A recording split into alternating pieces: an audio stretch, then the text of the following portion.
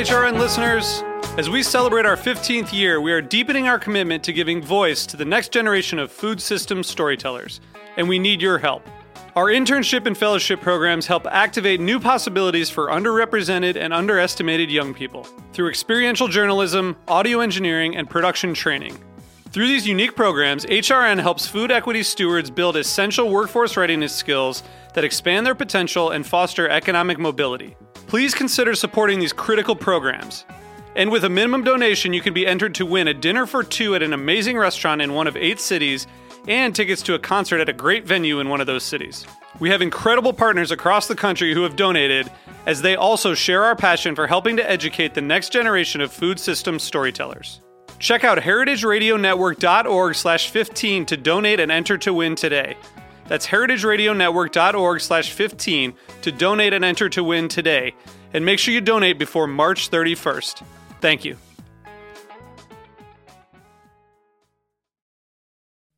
Today's program has been brought to you by GreatBrewers.com, a social media marketing platform dedicated to promoting the world's great brewers and the beers they create. For more information, visit GreatBrewers.com. This is Chef Emily Peterson, host of Sharp and Hot. You're listening to Heritage Radio Network, broadcasting live from Bushwick, Brooklyn. If you like this program, visit heritageradionetwork.org for thousands more.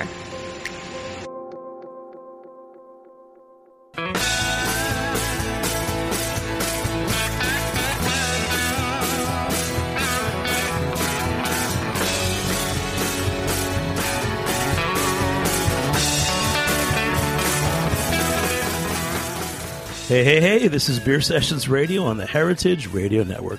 It's October 21st, 2014. This is the Cider Week preview, so this is the Cider Sessions show. We're going to be tasting some special Kingston Black varietal ciders that were sourced by our good friend Gay Howard of United States of Cider, also known as @HelloCider on Twitter. So, Gay, welcome to the show. You've really helped put together this show. We're trying to preview Cider Week. And why did you have us focus on Kingston Black varietals? Well, I think there's so much interesting cider being made in the United States right now. It can become daunting if you're trying to explore cider and really start understanding what's going on. So picking one apple and seeing what different American cider makers are doing with that apple seemed like a good way to start. No, it's great, and we're going to tell the story of it today. Steve Wood from Farnham Hill is going to call in. So what is it about Steve? Was Steve the only person growing Kingston Black apples for a while? I believe he was one of the first people to start exploring that apple many years ago in the Northeast. All right, and he's going to be calling in a minute.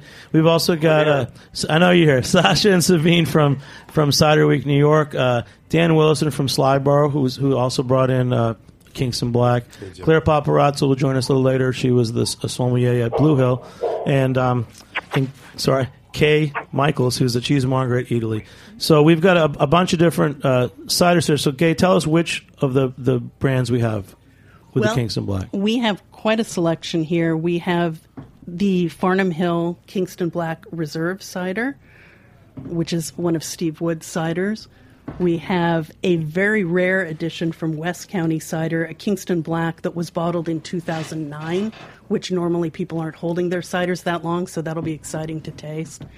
We also have Kingston Black Still Dry Cider from Eve's Cidery. We have Redbird from upstate New York's Kingston Black, which I think they just started bottling in the last couple years.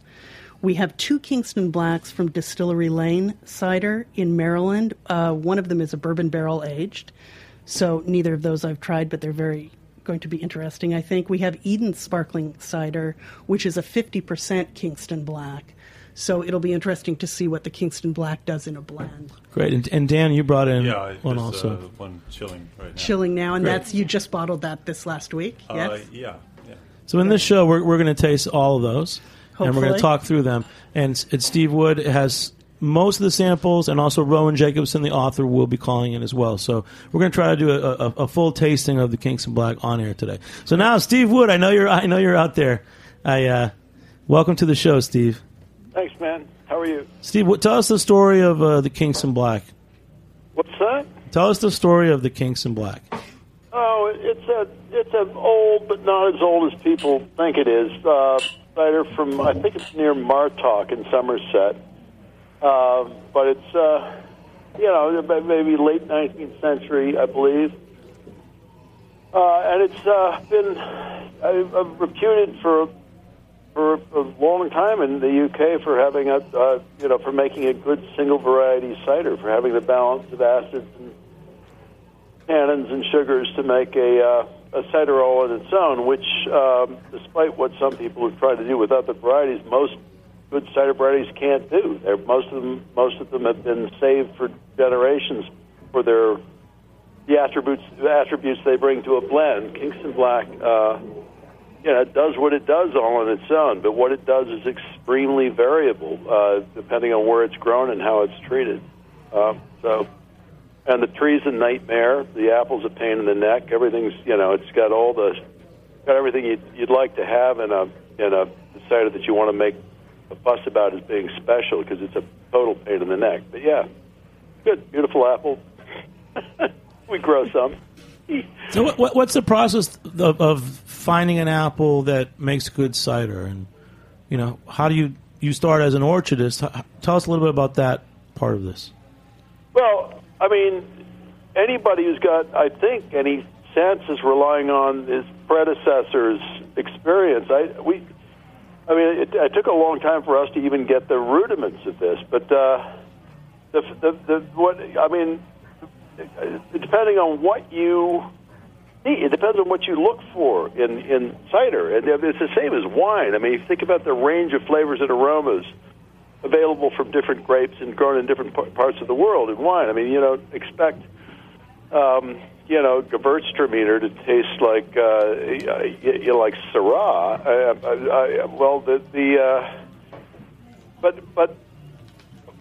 If you think, as we do, that good cider needs some kind of balance of bright acidity, some measure of fruitiness, and some kind of tannic structure, you need apples with some tannins in them. You need some bitter sweets or bitter sharps for the tannic structure. You need some bright acid, some source of bright acid, and acid comes in all kinds of different packages. I mean, one acid apple doesn't ferment the same as another. And you need some apples that produce fruitiness in the thing that people also quite often forget is that this is as fermented, just like wine grapes. People don't expect the wine from grapes to taste like the grapes when they were picked.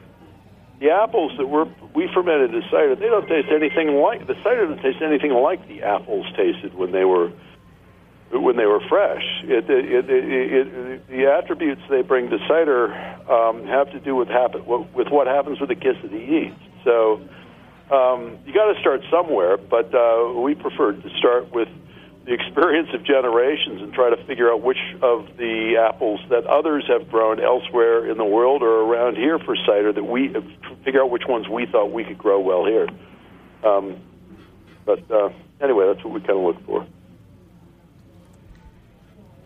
So, Steve, you say this is a bit of a difficult apple to grow, and I've read on your website you don't even produce this cider every year. Is that just because you can't get a good crop annually?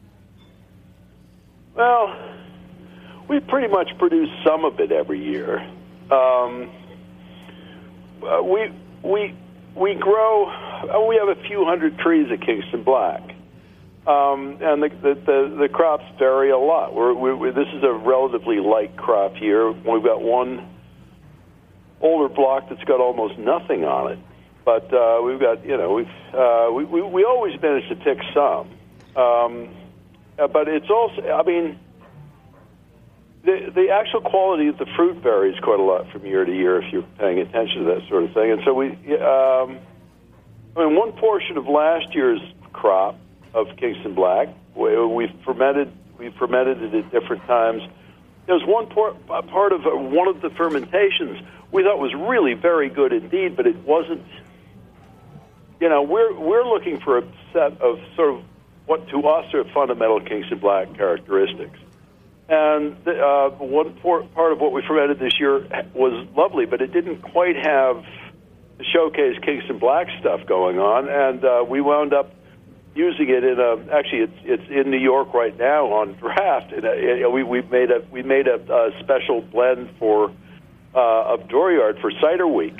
in New York out of that stuff, and we're very happy with that indeed. But the trees.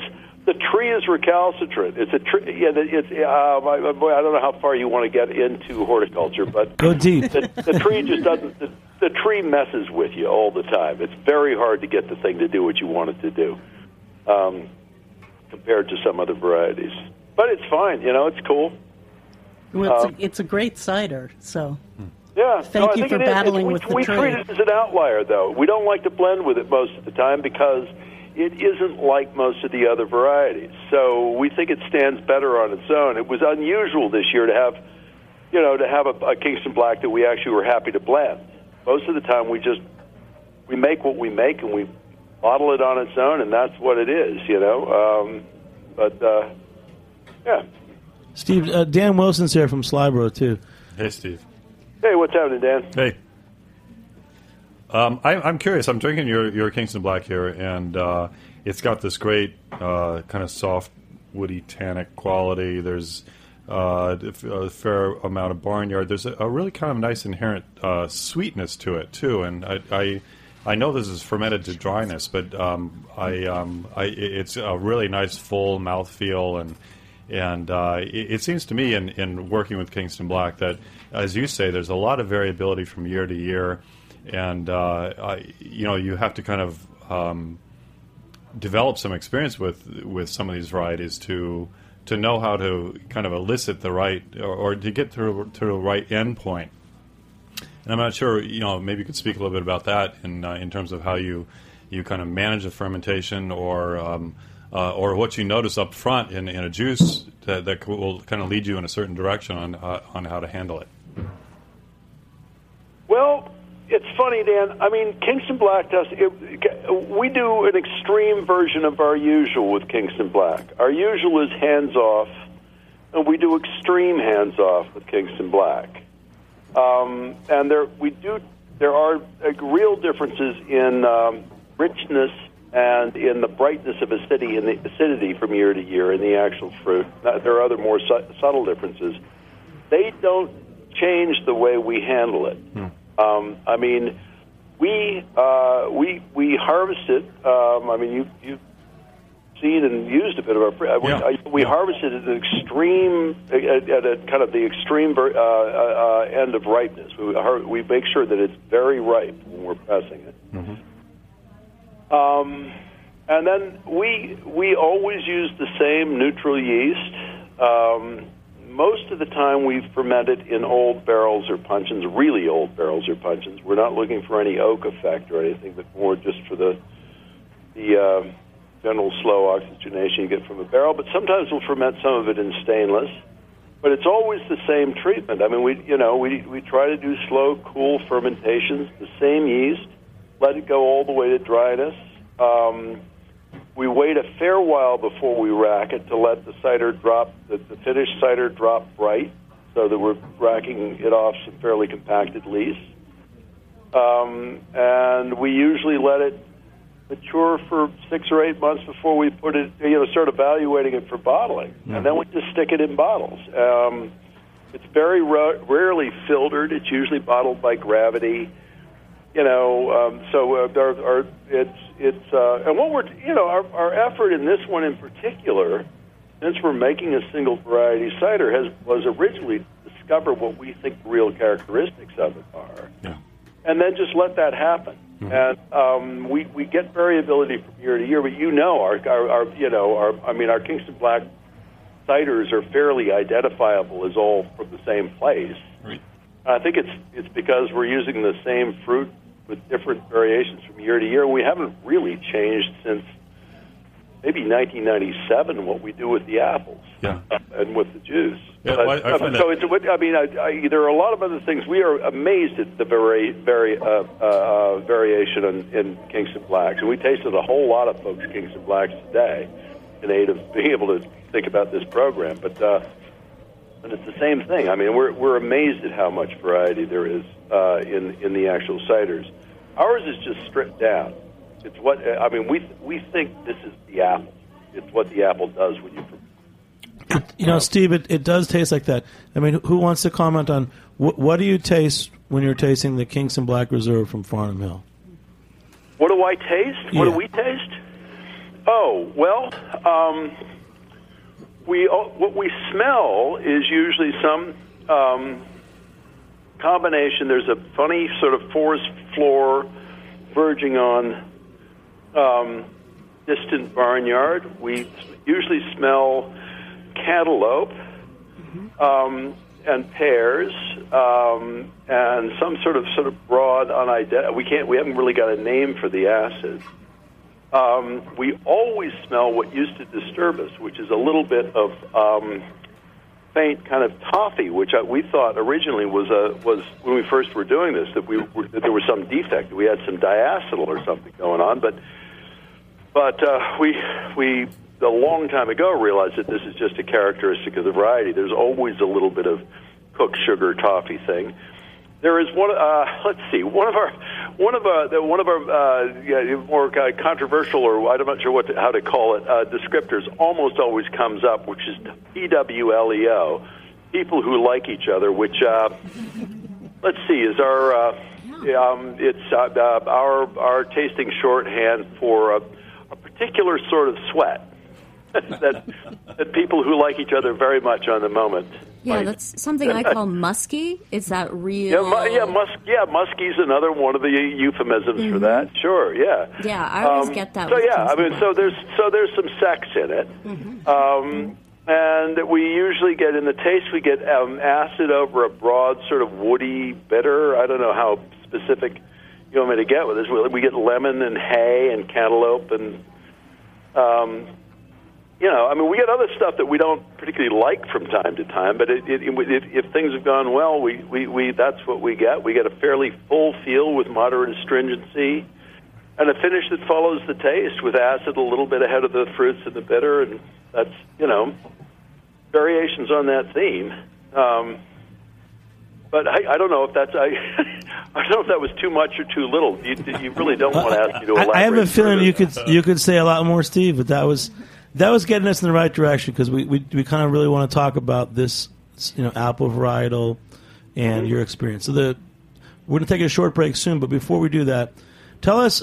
Is it true that you're the guy that spread this apple? You're the Johnny Appleseed of Kingston Black. No.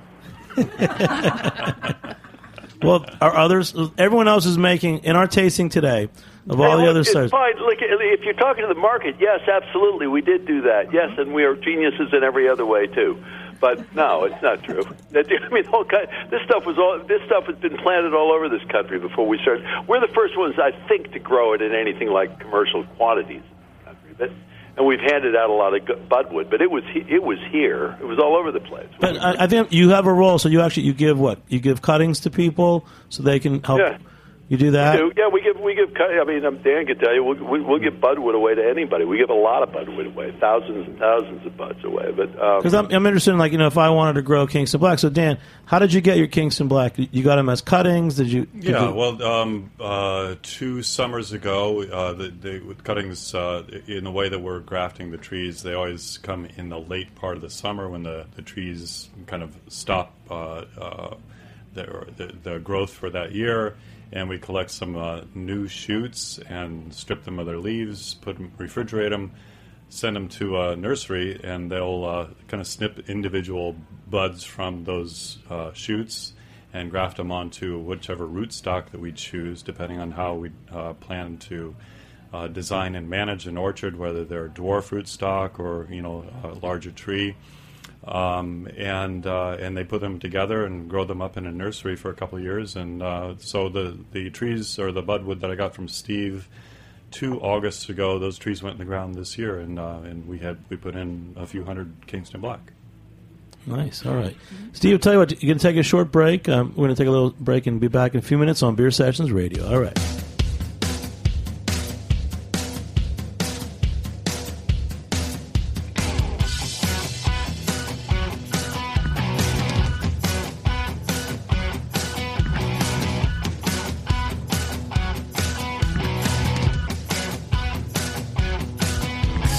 So, you like good beer, Whether you're a craft beer pro or just had your first sip of an IPA, GreatBrewers.com is your #1 beer resource on the internet. GreatBrewers.com bridges the gap between the world's great brewers and the consumers who enjoy their products. With so much information and misinformation out there, GreatBrewers.com focuses on education and leaves no stone unturned. Take the Great Beer Test on their website and browse through an extensive product catalog. Download their mobile Beer Cloud app, which includes a GPS beer finder, a beer sommelier, and descriptions for over 5,000 different brews. What are you waiting for? Back up that passion for craft beer with some solid information and education. Visit GreatBrewers.com today.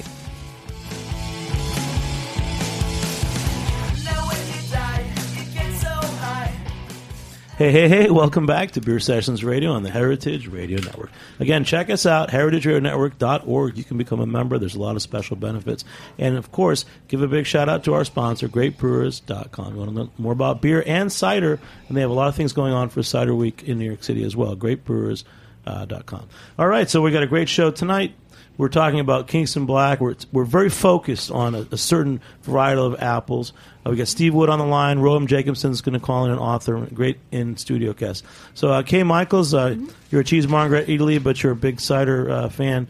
Yeah. What was your question for Steve, and what's the next cider that we're drinking? Yeah, so we're about to taste the Kingston Black from West County Cider, which is exciting for a couple of reasons. This one is a 2009 vintage that kind of got forgotten about in the basement. It's going to be exciting to taste for a couple of reasons. One, not a lot of people are doing cellaring of cider. You mean in your basement? No, not mine. At West County, they were the Maloney's were very generous in sharing this with us for today because this is a very special tasting. And it's hard to talk about cider without really talking about apples.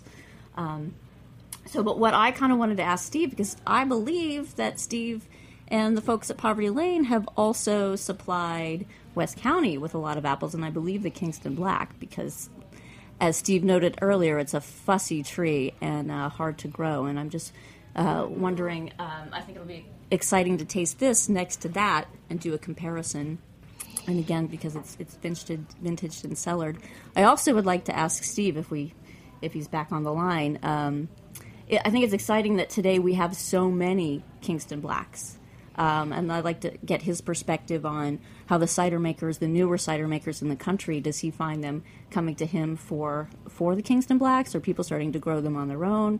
Are they mostly getting Cinewood from him? Because I think it'd be interesting going forward to compare this apple as it grows in different regions. Yeah, I mean, when we have it to spare, we sell our colleagues apples, and happy to sell a Kingston Black, and Dan has got some Kingston Black from us over the years. The Maloneys have gotten some. I mean, a number of people have gotten Kingston Black from us over the years. The happy thing is this is not just about Kingston Black, but exactly what Dan was just describing. Apple growers are starting to really plant cider apples seriously now. Thousands and thousands, tens of thousands, really actually hundreds of thousands of trees. So it has changed a fair bit. I mean, people are not. I'm always happy when somebody wants to put in a couple dozen trees, but it's pretty exciting to see a serious apple grower starting to plant, like Dan, planting the stuff in earnest. And again, the Maloney's, Terry Maloney, Pete Hingston, a friend of mine, and I went down. God, it must have been 20 years ago, and helped Terry Maloney graft a bunch of Kingston Black in their orchard up in Coleraine. I mean, some of their Kingston Black. I'm not sure what this. What year is this? It's 90. No, it's not. It's 2009. 2009. I asked because we were a while ago tasting some 97 Kingston Black up here, which was pretty grim of our own. But yeah, so 2009. That was so Terry made this stuff, and as I recall, that fruit mostly came from us.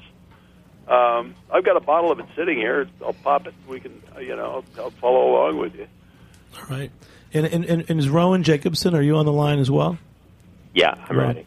Rowan, tell us about your book. I mean, I've read your oyster book, Apples of Uncommon Character.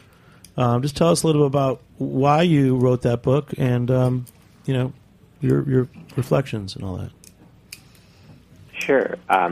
I wrote the book because about 15 years ago, I started kind of cluing into the whole Apple world beyond what all of us knew from the world of supermarkets, which was basically Red Delicious, Gold Delicious, Granny Smith, if you were lucky.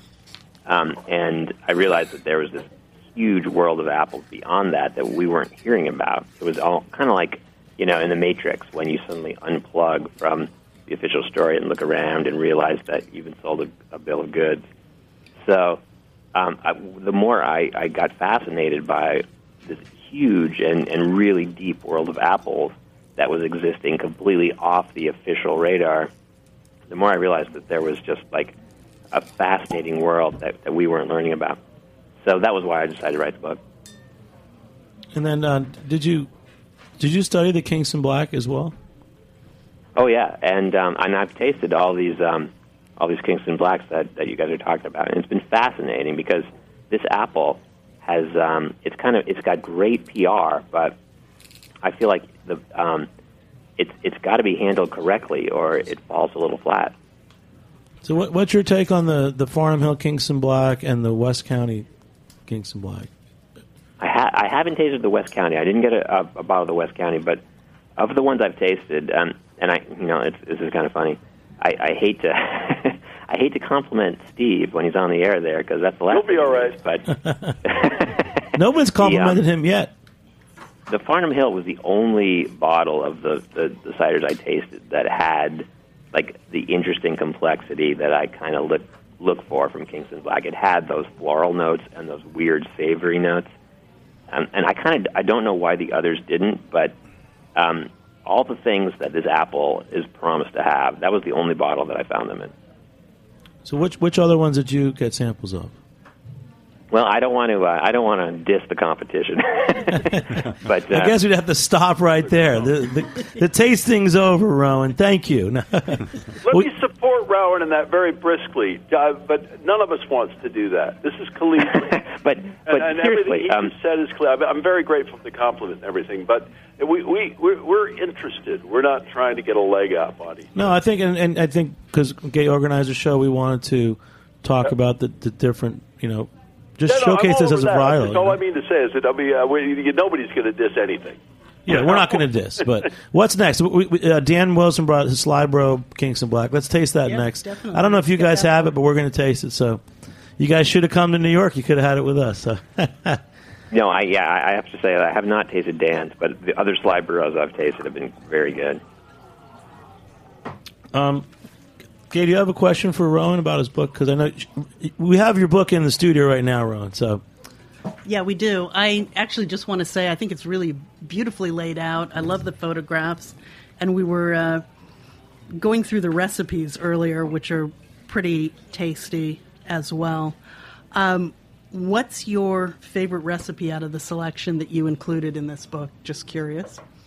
Hey, thanks. That's a great question. Can I pick a couple? Is that sure? acceptable?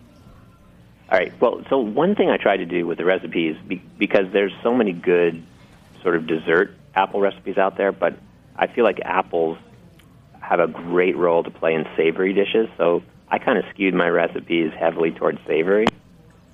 And if there's one I would single out, it would be the Brussels sprouts with apples and bacon recipe. I feel like that's like a perfect side dish with so many different things, and it's really easy to do.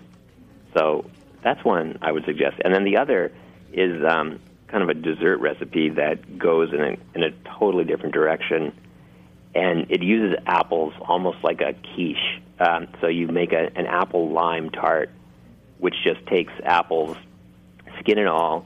You just blitz them in a food processor with a few eggs and some lime juice and a couple of other things, and then you just bake it in a shell, and you get a very sort of tart, light dessert that is kind of worlds away from the usual, like cinnamon-heavy apple dessert that we tend to go for. Yeah, I'm looking at the pictures of that now. It looks amazing. Definitely worth trying. The Brussels sprout recipe, I think, is interesting as well because I really feel like cider pairs beautifully with greens, especially American ciders, Brussels sprouts, kale, any of those really bitter greens with a lot of oomph. Cider's an excellent partner. That's course, actually bacon. a really good observation. Yeah, I agree that you go with those bitter, bitter, slightly tart dishes, and cider really blooms. Yeah, the sweetness helps too. And we're tasting Slyboro. Dan, what do you want to say about your Kingston Black cider? 'Cause each one we've had has been totally different. Like what the West County was, there was a little liveliness to it, even though it was 2009. Yeah, it was really flinty. It still had some fruity notes in there, but it was flinty. I mean, I think you could definitely taste that. You could feel the presence of the tannin. Yeah. And then what about the Slyboro? Each one's totally different. Yeah, with this again is using some of Steve's fruit, which he was generous enough to donate to the cause of spreading Kingston Black ciders, and we kind of took this in a direction of this is actually not a pure Kingston Black, but we added a small portion of a couple of other bittersweets just to kind of develop a little bit more of the soft tannic quality and let that stand up a little bit more. This is also very lightly oaked because again I like that kind of astringent woody quality in the cider, and I wanted that to come forward a little bit too. But the thing that I like about Kingston Black is it can be a very robust and full flavor, where a lot of ciders, especially single variety ciders, can be on the weaker side. This one, treated well, can have a very rich flavor. And but I guess one of the things I'm kind of interested by in the note that Steve mentioned is there was a lot of cider fruit going in the ground, and Kingston Black is a cider apple for those of us who are studying cider. That precedes itself with a bit of a reputation because everybody who studies cider making hears that Kingston Black is one of the few apple varieties that by itself has all the qualities that can make an interesting cider. And in the United States, we're just beginning to explore the varietal characteristics of apples when they're fermented. And we're at the very beginning stages of understanding which apple varieties may work better in certain areas than others. So the thing that we'll be interested to see, or I'll be interested to see in the next 5 and 10 years, is how something like a Kingston Black will perform when it's grown in the Pacific Northwest or in Virginia or in upstate New York. Steve does a remarkable job. I think that his farm is perfectly suited to developing the flavors in this apple, but I think we all know that in different growing climates and different conditions on different soils, it's going to behave differently, and in some cases it may be spectacular. In other cases, it may people may want to steer away from it because it's just not the appropriate apple for that site. But again, it's early days for us, and we're kind of learning as we go, and it'll be exciting to see what happens next. Well, it's also, Steve, we've talked a lot about developing labels, like you started toying with the American Fine Cider movement and Real Cider. I mean, you're looking for your top quality products, aren't you, that can be priced the way a wine is? We're hoping, man. Well, I mean, I know your prices, and from a blend to the Kingston Black is it's priced high. I'm gonna treat it in a different manner. I'm gonna charge more for it. Like today we're gonna do a tasting. We're gonna offering by the glass some of these different Kingston Blacks at Jimmy's number 43. So it's important for us as restaurant and bar owners to know, what are the top ciders in America, and I think having, talking about a varietal is important. It's the same way you're talking about whether it's a Cabernet Sauvignon or something else. So. Well, Jimmy, listen, what Dan said is absolutely true. The only way that works, we're hoping, people like Dan and I and myriad other people across the country, cider makers and cider growers, are hoping that we can carry on, growers in particular, finding out the answers, the beginnings of the answers to the questions, the exciting questions that he was just describing. We can only grow these apples if we get paid for them, and so it's impossible to make cider out of something like Kingston Black. To grow the apples to make that for the same price as cider that's made out of concentrate or that's made out of, reject John and Gold. So the ciders just have got to command more. And what we don't really know is whether that's a supportable market. We know that we can't do it if they can't. Dan, am I right about this? Absolutely. We're not trying to gouge. Our margins are very narrow at our high prices because we're growing apples, which is a very expensive thing to do. But we're growing apples, these aren't cold dessert apples. These aren't the McIntosh that don't make it down the line. If you tried to put some of these apples in a kid's lunchbox, you're going to family court. A lot of these things are inedible. We're growing them only to make cider out of them. And so it's, the growers have got to actually be able to support their habit of growing apples. And the only way to do that is for the ciders to command a price. And I think what Dan was just talking about, is really hopeful. If people start growing these varieties across the country, real regional styles are going to start developing. Real regional differences are going to start developing, and people like Dan and I are just hoping that people will honor those differences and be happy to buy the bottles. The bottles ain't going to be $2 a piece.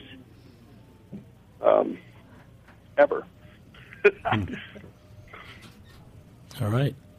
Let's raise a glass. We'll get a toast here to you guys.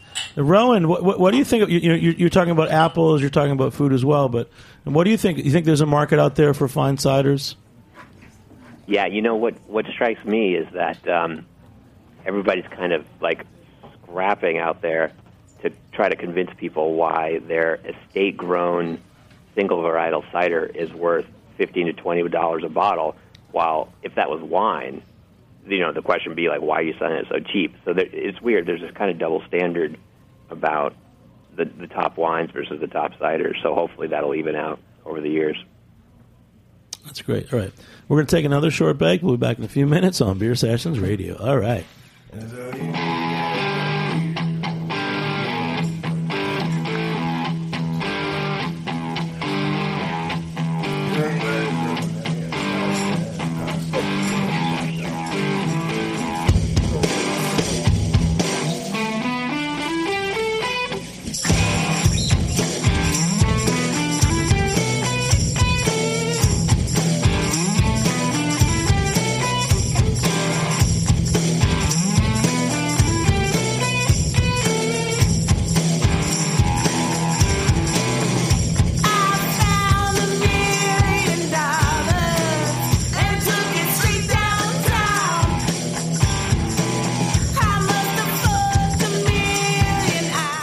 Hey, welcome back to Beer Sessions Radio. This is the Cider Week preview with Gay Howard. We're talking about what's going on in New York City. There's a lot going on for Cider Week, and we have Sasha and Sabine here to tell us a little bit more about that. There's more events than you could possibly attend. So what are some of the top... So, Sasha, what are some of the special events that our listeners should check out in New York City? So it starts on Friday night. Yeah, absolutely. So Friday night is a really fantastic kind of kickoff event with Green Market, which should be a lot of fun. They're doing a night market. They'll be pouring... We'll be there. That's going to be awesome. Yeah, it's going to be a lot of fun. We'll be there, too. They're going to be pouring cider by the glass. They're going to have cider makers selling by the bottle. And then a number of local restaurants will be... In Union Square, right? Yeah, in Union Square, exactly. And, I mean, also just to give a little pitch for folks, because there's something for everyone. I mean, there's cider dinners, there's a pig roast, there's lots of Meet the Maker events. There's a fantastic event that you're doing down at the Seaport. Like, there's all kinds of fantastic stuff. So classes. There's classes at Murray's, at Astor, at Green Grape. I mean, no matter the neighborhood. Tell us 3 dinners and 3 tastes, like the place it's at and all that stuff. Yeah, absolutely. So, I mean, do you want to talk about the dinners that you're going to, Sure. Sabine? Yeah. There's a great one at Back 40 that Rowan Jacobson is actually going to be at. That's on Monday night. There is one at the Queen's Kickshaw, a really awesome restaurant and cider bar in Astoria. That's on Wednesday. Tuesday, the Farm in Adderley in Brooklyn is doing another dinner with Rowan as a special guest, and a bunch of cider makers will be there as well. Northern Spy, East Village DBGB. Restaurant. I mean, EC the most has a important great- thing is to go to our website, ciderweeknyc.com, click on the events tab, and then you'll see a listing of all the dates, all the events happening, and stuff is selling out. So go visit the site. So, Sabine, it used to be Cider Week New York. And why is it Cider Week NYC now? Because we used to do Cider Week in New York City and Hudson Valley simultaneously, and we decided this year that the two regions are so different and really deserve their own Cider Weeks and their own attention and focus. So there's actually, after Cider Week NYC, in November, it's November 14th to the 23rd, Hudson Valley will have its very own Cider Week, and will feature only cider makers from the Hudson Valley, which is a new thing this year. So it's very exciting. There's a lot of cider makers that have cropped up in the area, and they'll be featured and celebrated. So that URL is ciderweekhv.com. So check out that website, too, if you want to head upstate. All right. Well, let's go back. We got Rowan Jacobson and Steve Wood on the line. So, Rowan, you'll be in New York City next week at a couple cider dinners. How would you approach hosting a cider dinner? What would your requirements be or guidelines? Well, I figure the thing about with apples and cider both is that people haven't been exposed to this whole kind of like edgy world that's out there that's really just starting to come into its own in the U.S. So the goal with those dinners is to push that envelope out a little bit. So we'll both have tastings of a bunch of different heirloom apples that people have maybe never encountered before, and also, of course, ciders that people have never encountered before. So the idea is just to keep pushing that palette out to encounter these new and exciting things. Great. And do you guys both have the Redbird Kingston Black cider? What's that? I do, yeah. Steve, do you also have the Redbird? Yeah, I got Redbird. Yep. Okay, and Dan, so what do you want to say about that one? Because we're on that right now. Redbird Kingston Black. Anyone have anything to say about it? Claire Paparazzo's here, great sommelier. Yeah, thanks for having me. First of all, I just want to say this one is a little more animalistic. You're talking about that funk and those animal notes, and this is definitely for me, I like the balance, the acidity, but it has this really nice earthy animal funk, and I assume doing any kind of like food and wine pairings, food and cider pairings, you're going to go back to the earth and see what makes sense in that way. And this would be a really nice option to include in a tasting. Very focused. I agree with that. I've gotten all kinds of the sort of. This one came up. I think Eric's doing a good job. I mean, we got the sort of ripe cantaloupe, and sweetness, the weird implied sweetness that we get out of regular Kingston Black, and a bit of the toffee, little sort of boiled apple or something, a little dried papaya. But some of that earthy stuff. We were surprised by the sharpness of the acidity. Yeah. We liked it in the end, but then when we first, we always smell things first. We go through all the nose, and we put it in our mouths. We love acid up here, as anybody who's had our cider knows. But let's see. This is not a criticism, but if that acid could stand to be softened a little bit, I wonder whether a little more time would do it. Or and I don't know where. But this is good stuff. It had some lemon in the flavor with all that other stuff in the taste. It had with all the cantaloupe and everything. We liked this one quite a lot, and we'd never had it before. We're just getting used to the Redbird stuff here at Farnham Hill, and we're pretty impressed with what Eric is doing over there. That's great, Steve. I like their stuff too. They have another cider that has like some wild yeast in it too. Have you had that, Gay? I think we had a few at the tasting at your place during Cider Week. Yeah. So very tasty. But there's a lot of great new growers, and you're trying to talk about orchardists. But I mean, what does it take someone to go from wanting to make cider to growing their own, apple trees? I mean, how many years does that take? Steve? How many years does what take? How long does it take? Say I buy some land and there's some trees. I want to be a cider maker? How many years is it going to take me to be able to make cider for my own? How old are you? I'm 60. You're older than me. It takes. Let me think. It takes longer to learn how to grow an apple tree than it does to grow an apple tree, and it takes a long time to grow an apple tree. If Dan was just talking about the process of, if you get some budwood from me or Dan this year, you are 3 years away from actually seeing a tree even in your ground, and the tree is going to be the diameter of your thumb, and it's going to be about as tall as your nose. It's not going to have any apples on it. And thereafter, it depends. I mean, but it's somewhere between 3 and 8 years before you really have anything like significant crop, depending on how you plant it. Yeah, depending on how you manage the trees, for sure. Don't let the deer just destroy it if you have any clue what you're doing. People have this funny idea that, I mean, cider makers think, okay, some cider makers think, great, I've been making cider for a few years, now I'm going to grow an orchard.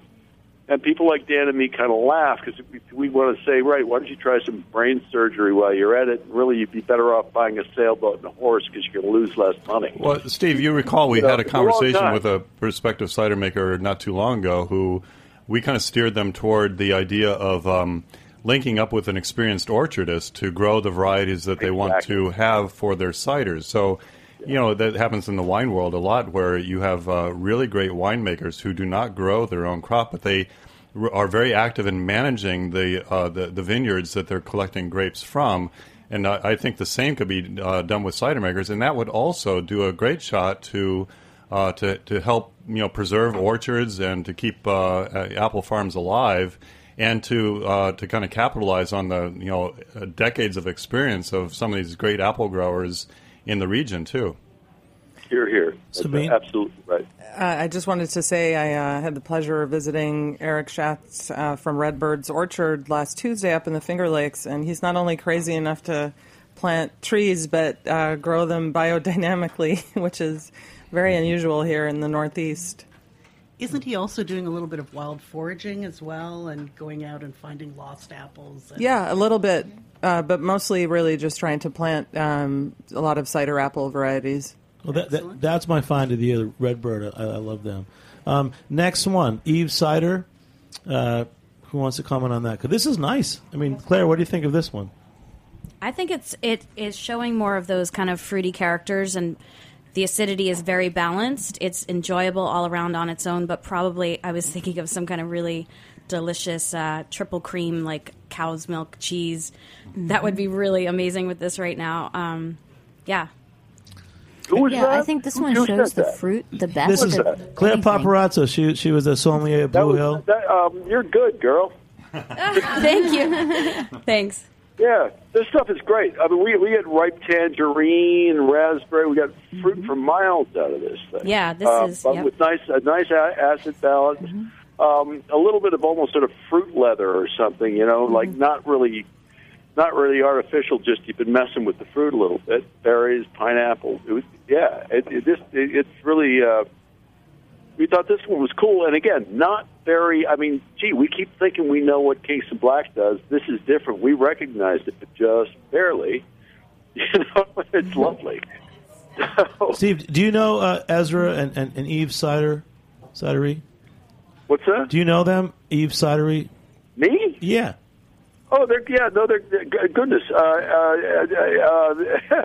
Yes, Autumn came to see me. God, it must almost be 20 years ago. I talked to her on the phone today. We've been pals for years. We helped them. I don't want to exaggerate this, but when they were looking for information and material on cider apples, we did everything we could for them. They're cool. They do a very good job up there. And they're in their Finger Lakes, which is, grape land, right? But they're growing full fruit, making great cider. They make brilliant Method Champenoise cider, and they make, I think, one of the best still dry ciders in the country, Albee Hill. I don't like Method Champenoise cider, but for the most part, I love their cider. It's one of those weird things. Dan and I talk about this all the time, how there's a certain sort of thing you don't like very much, except somebody makes one that you just think is just wonderful. They are on that list. I know them. They're good news. You're good. You're good, man. I've got you on the phone. I can't believe I've got Steve Wood. We got Rowan Jacobson, and we're talking about even food and cider pairings. Are there any more ciders to taste? Do we have the? Yeah, I think we actually have 3 more. Two more at least. More? Yeah. Let's do them. So what's next?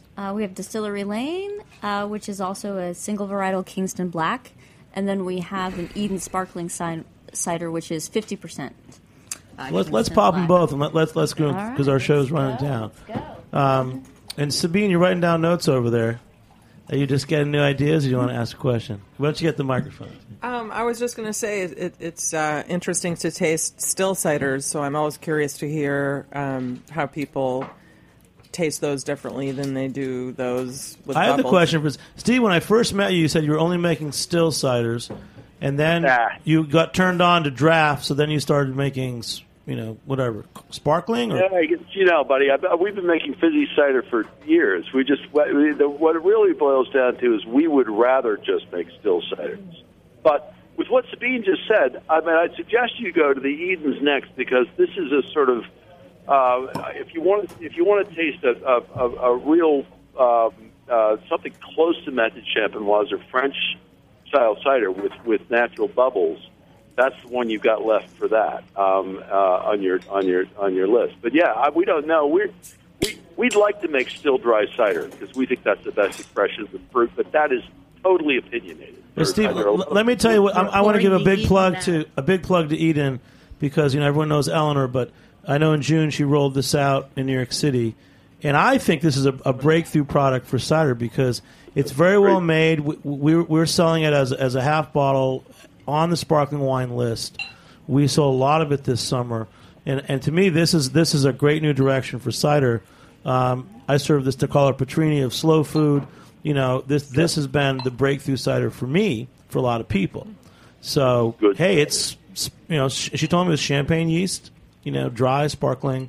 Let's everyone give a quick opinion of this. Let's talk about styles in cider, because we want cider to be more popular. We want fine ciders to be more popular. I don't care about Magners and I don't care about some canned ciders, but I care about fine ciders. So, Gay and Kate, let's go around the room. Everyone say, what do you like about this, or do you think this is a good direction for fine cider to go in? Well, can I weigh in on that? Sure, Rowan. Oh, you're in the room too. That's right. It's funny because all these ciders, I started out with them chilled and tasted them all, and the sparkling definitely works well when it's chilled, but as they warm up, the sparkling starts to seem like a mistake, and the stills come to the fore. But in terms of the sparkling ciders, Eden, I feel like that really is the standard setter right now for sparkling cider. It has the richness of like a Normandy cider, but it tastes like a Normandy cider made by cider makers who actually bathe now and then.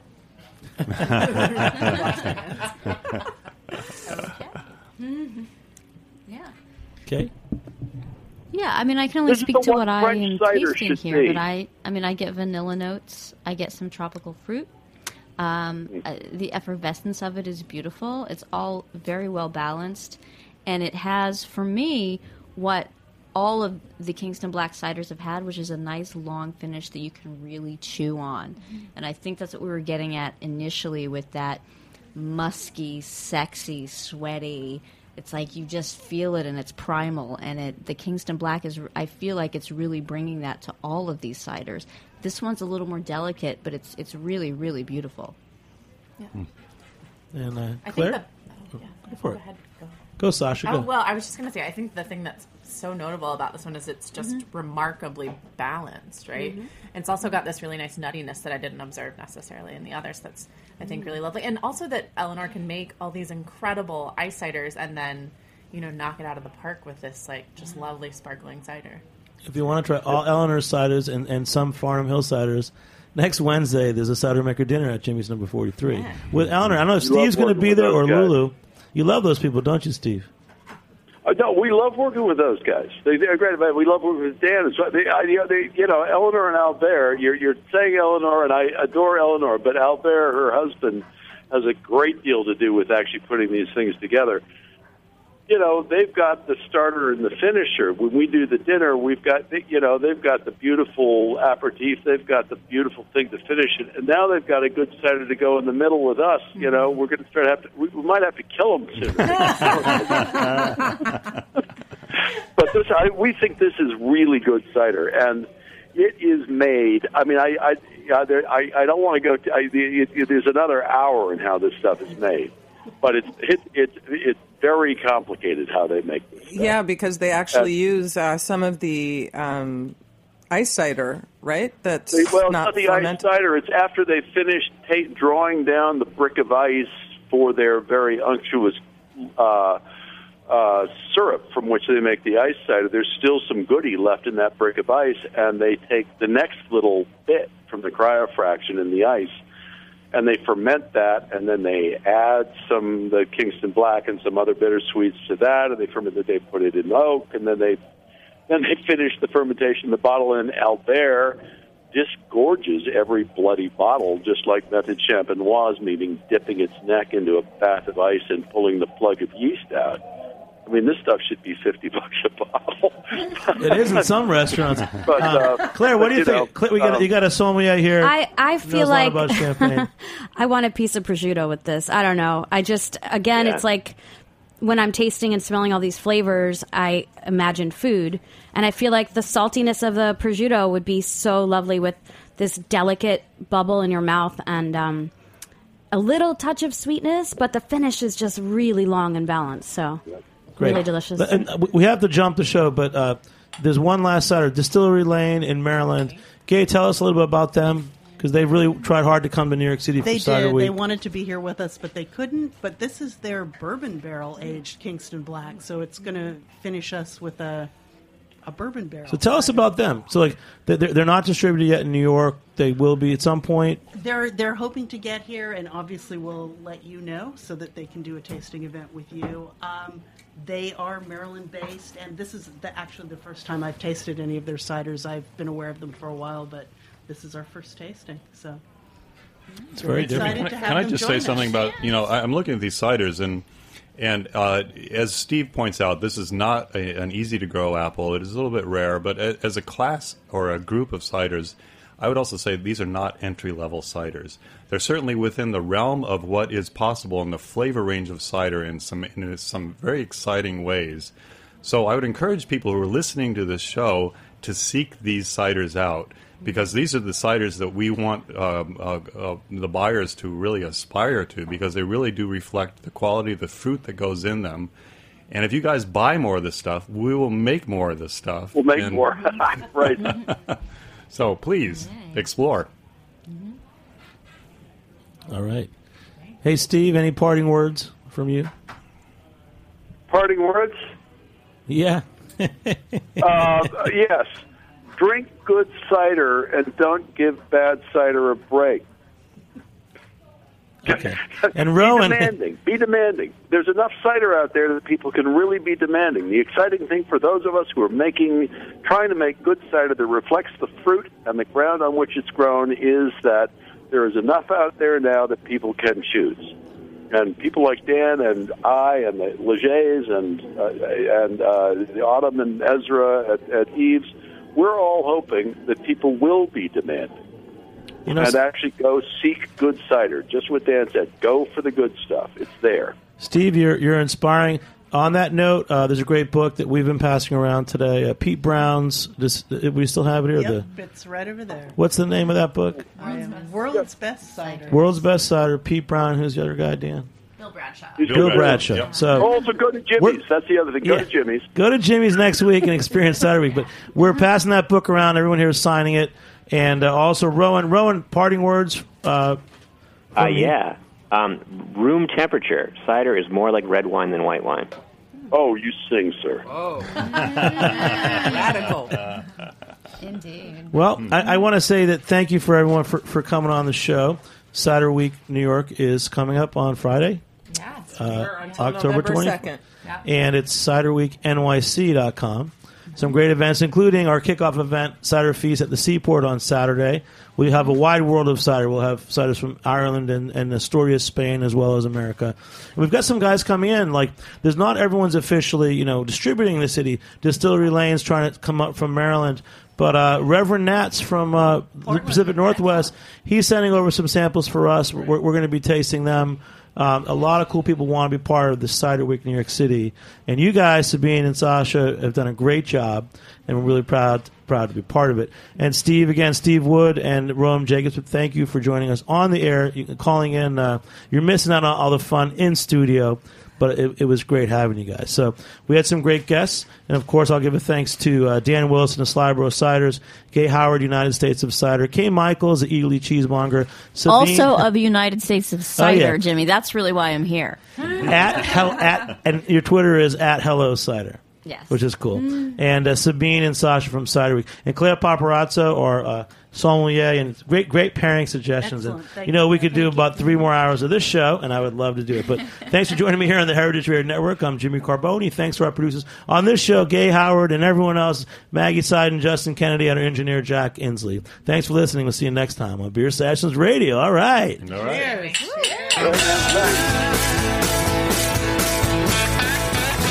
Thanks for listening to this program on heritageradionetwork.org.